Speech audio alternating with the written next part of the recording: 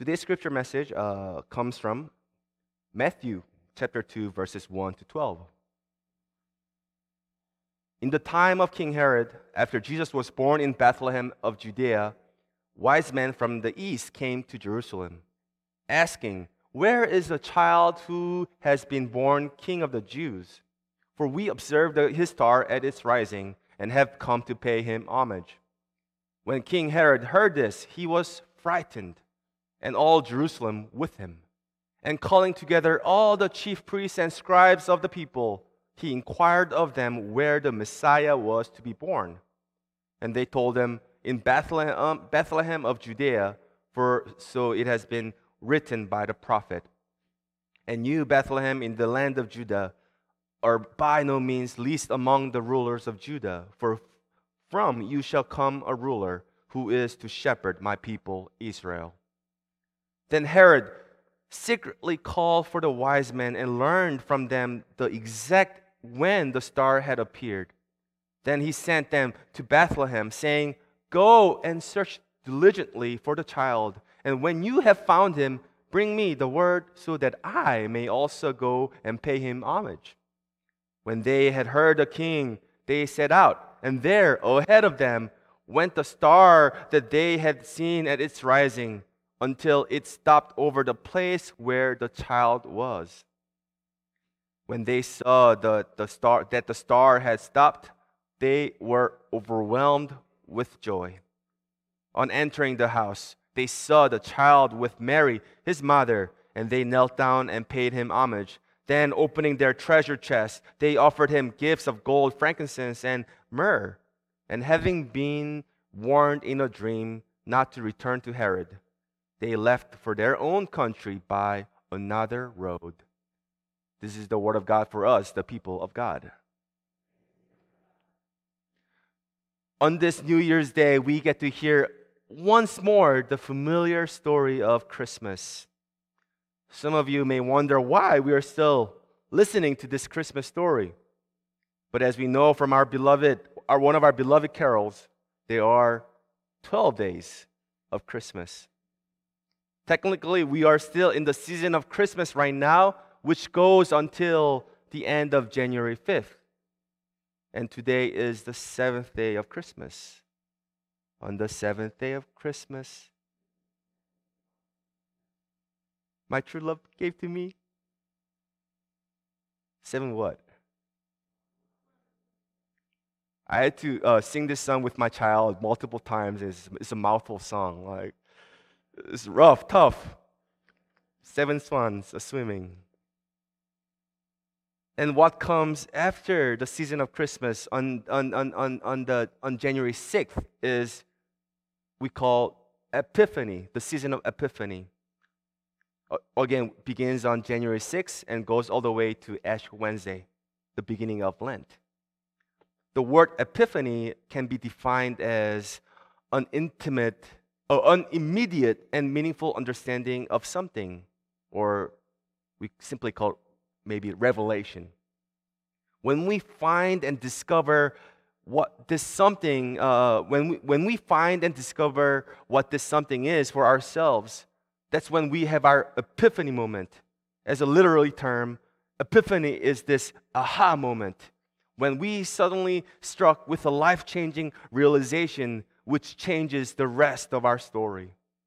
And this word epiphany is tied to today's story from Matthew, when the 3 wise men had their aha moment. The story is that these wise men, or also known as the Magi or the 3 kings, they studied this mysterious star and believed that the King of the Jews was born. And they traveled all the way to Jerusalem to ask about this astronomical event that pointed to the birth of the Messiah. And this news got into the ears of King Herod. And King Herod and all Jerusalem were frightened by this news. So King Herod decided to use the wise men to track this baby down, giving them an order to go and search diligently for this child and report back the whereabouts of this baby boy so he could pay him homage. I guess the three wise men didn't really find King Herod's order suspicious. They simply went out on a journey again to Bethlehem, following the star, and finally found the place where the child was born. Upon founding the house, we are told that they are overwhelmed with joy. They entered the house, saw this child with his mother Mary. They knelt down and paid him homage, offered him gifts of gold, frankincense, and myrrh. And after this, instead of going back to Jerusalem, they decided to go back to their own country by another road because they had been warned in a dream not to return to King Herod. The significance of this story is twofold. First, this story validates and fulfills many things from the prophets of the Old Testament. Today's lesson quotes a scripture from Micah, how the one who shepherds Israel was born in the town of Bethlehem, this small town called Bethlehem. It also fulfills the scripture from Isaiah on how gifts of gold and frankincense will be brought to Zion, as well as Psalm on how kings would come bearing gifts of gold to the Lord. And what does this mean of this fulfillment? By the way, that's Matthew's favorite word, fulfilling. This means that there is this connection between God's covenant in the Old Testament and the incarnation of Jesus Christ to make clear God's faithfulness and steadfastness all along throughout Israel history. And this connection, this fulfillment is an overwhelmingly joyful news to Israel that the long-promised Messiah, the Savior, has really come to them. It's a great news to Israel. And the second point to this story is that this is not only the good news to Israel, but also the good news to people outside of Israel. This news, this joyful news, extends all the people outside of Israel. I think that's us. And that is represented in the wise men who came all the way from the east, who received the sign of the star and came all the way to Bethlehem to receive and to celebrate and worship this Christ, baby Christ, as foreigners, as Gentiles, as non-Jews. What does this mean? That this amazing news of Savior coming to us is not just for the people of Israel, but also even for us. The Messiah is born even for us.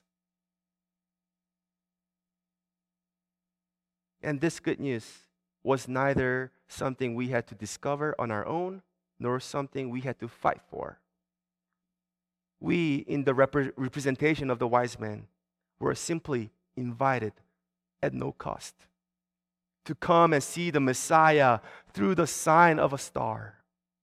And not only are we invited, but we are also sent out, again by the direction of God who guides us always. Through the sign of their dream, the three wise men were sent out to their journey to be witnesses, to share this overwhelmingly joyous news to people like us, that we too are invited into this promise of the Savior. I've been here for now 6 months, and most of you know that I'm a pastor's kid.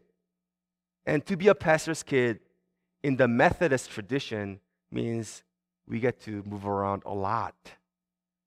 We call this an itinerant lifestyle. And this meant that I was constantly a new kid on the block while growing up, once every 2 years. Some of you may relate to this, but the most awkward moment as a new kid on the block is your very first lunch hour at school. You have no idea where to sit or who to sit with.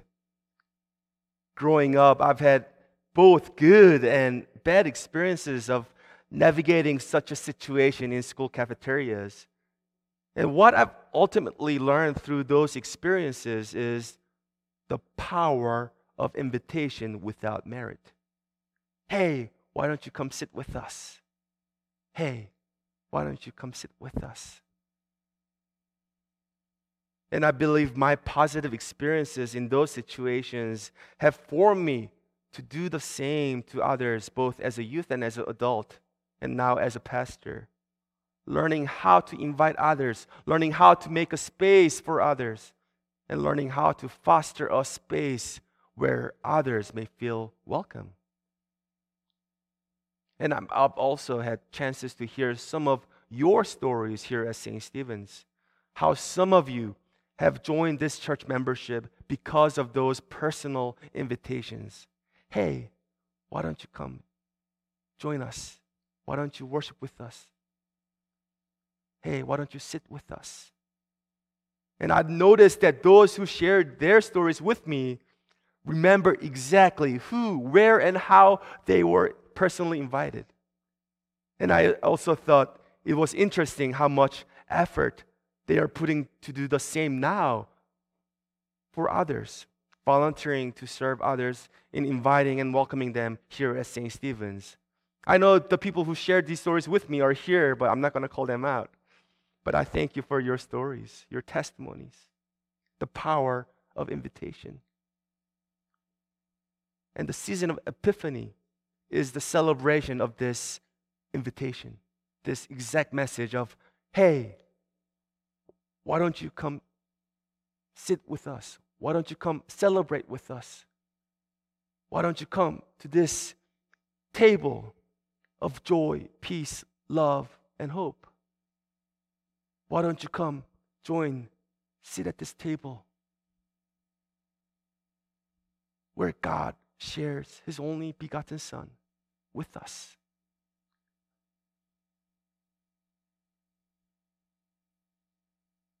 It is a celebration of God's invitation, revealing God's Son also to us outside of Israel and including us also into the upbuilding of God's kingdom. Both Christmas and Epiphany are celebrations of God's unmerited love for each one of us. God is with us. And yes, even with me. On this New Year's Day, as we anticipate something both known and unknown in 2023.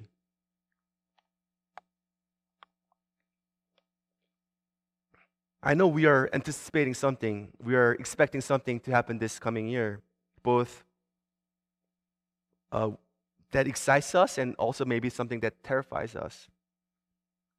I was recommended by my lead pastor, Spencer, that I should at least mention once from the pulpit that we are expecting a second child this coming year. So there's that. I'm done talking about that. But he said, if I don't share, then they're going to just look at Grace funny. So, but we are all anticipating something this year. Something known, both known and unknown. Something both that excites us and terrifies us. And as we enter into this new year, I hope we remember two things. The first is that all of us are here because of the power of invitation. We are here, all of us are here because of the power of invitation. Really, none of us are members of this church. We are all visitors, invitees, those who are invited to this church and to this faith called Christianity. All of us are here because of the power of invitation. And the second thing is that God's invitation for us and others continues and never ceases. Again, God's invitation for us and others continues and never ceases. To those who are fearful and anxious, Christ invites you to his table. To those who are heartbroken and downtrodden, Christ invites you to his table. To those who are dazed and confused, Christ invites you to his table. To those who are lost in the current of our society, Christ invites you to his table. To those who are lonely and without hope, Christ invites you to his table. To those who yearn for community and acceptance, Christ invites you to his table. To all of us who begin this new year with whatever baggage we may bring, Christ invites us to his table.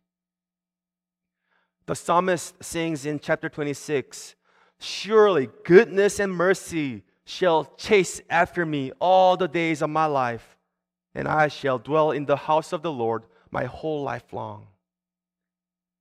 Surely goodness and mercy will chase after me, pursue me. May we recognize this year, 2023, that God's love pursues us, chases after us relentlessly. That God continues to invite us, invite each one of us through Christ to his table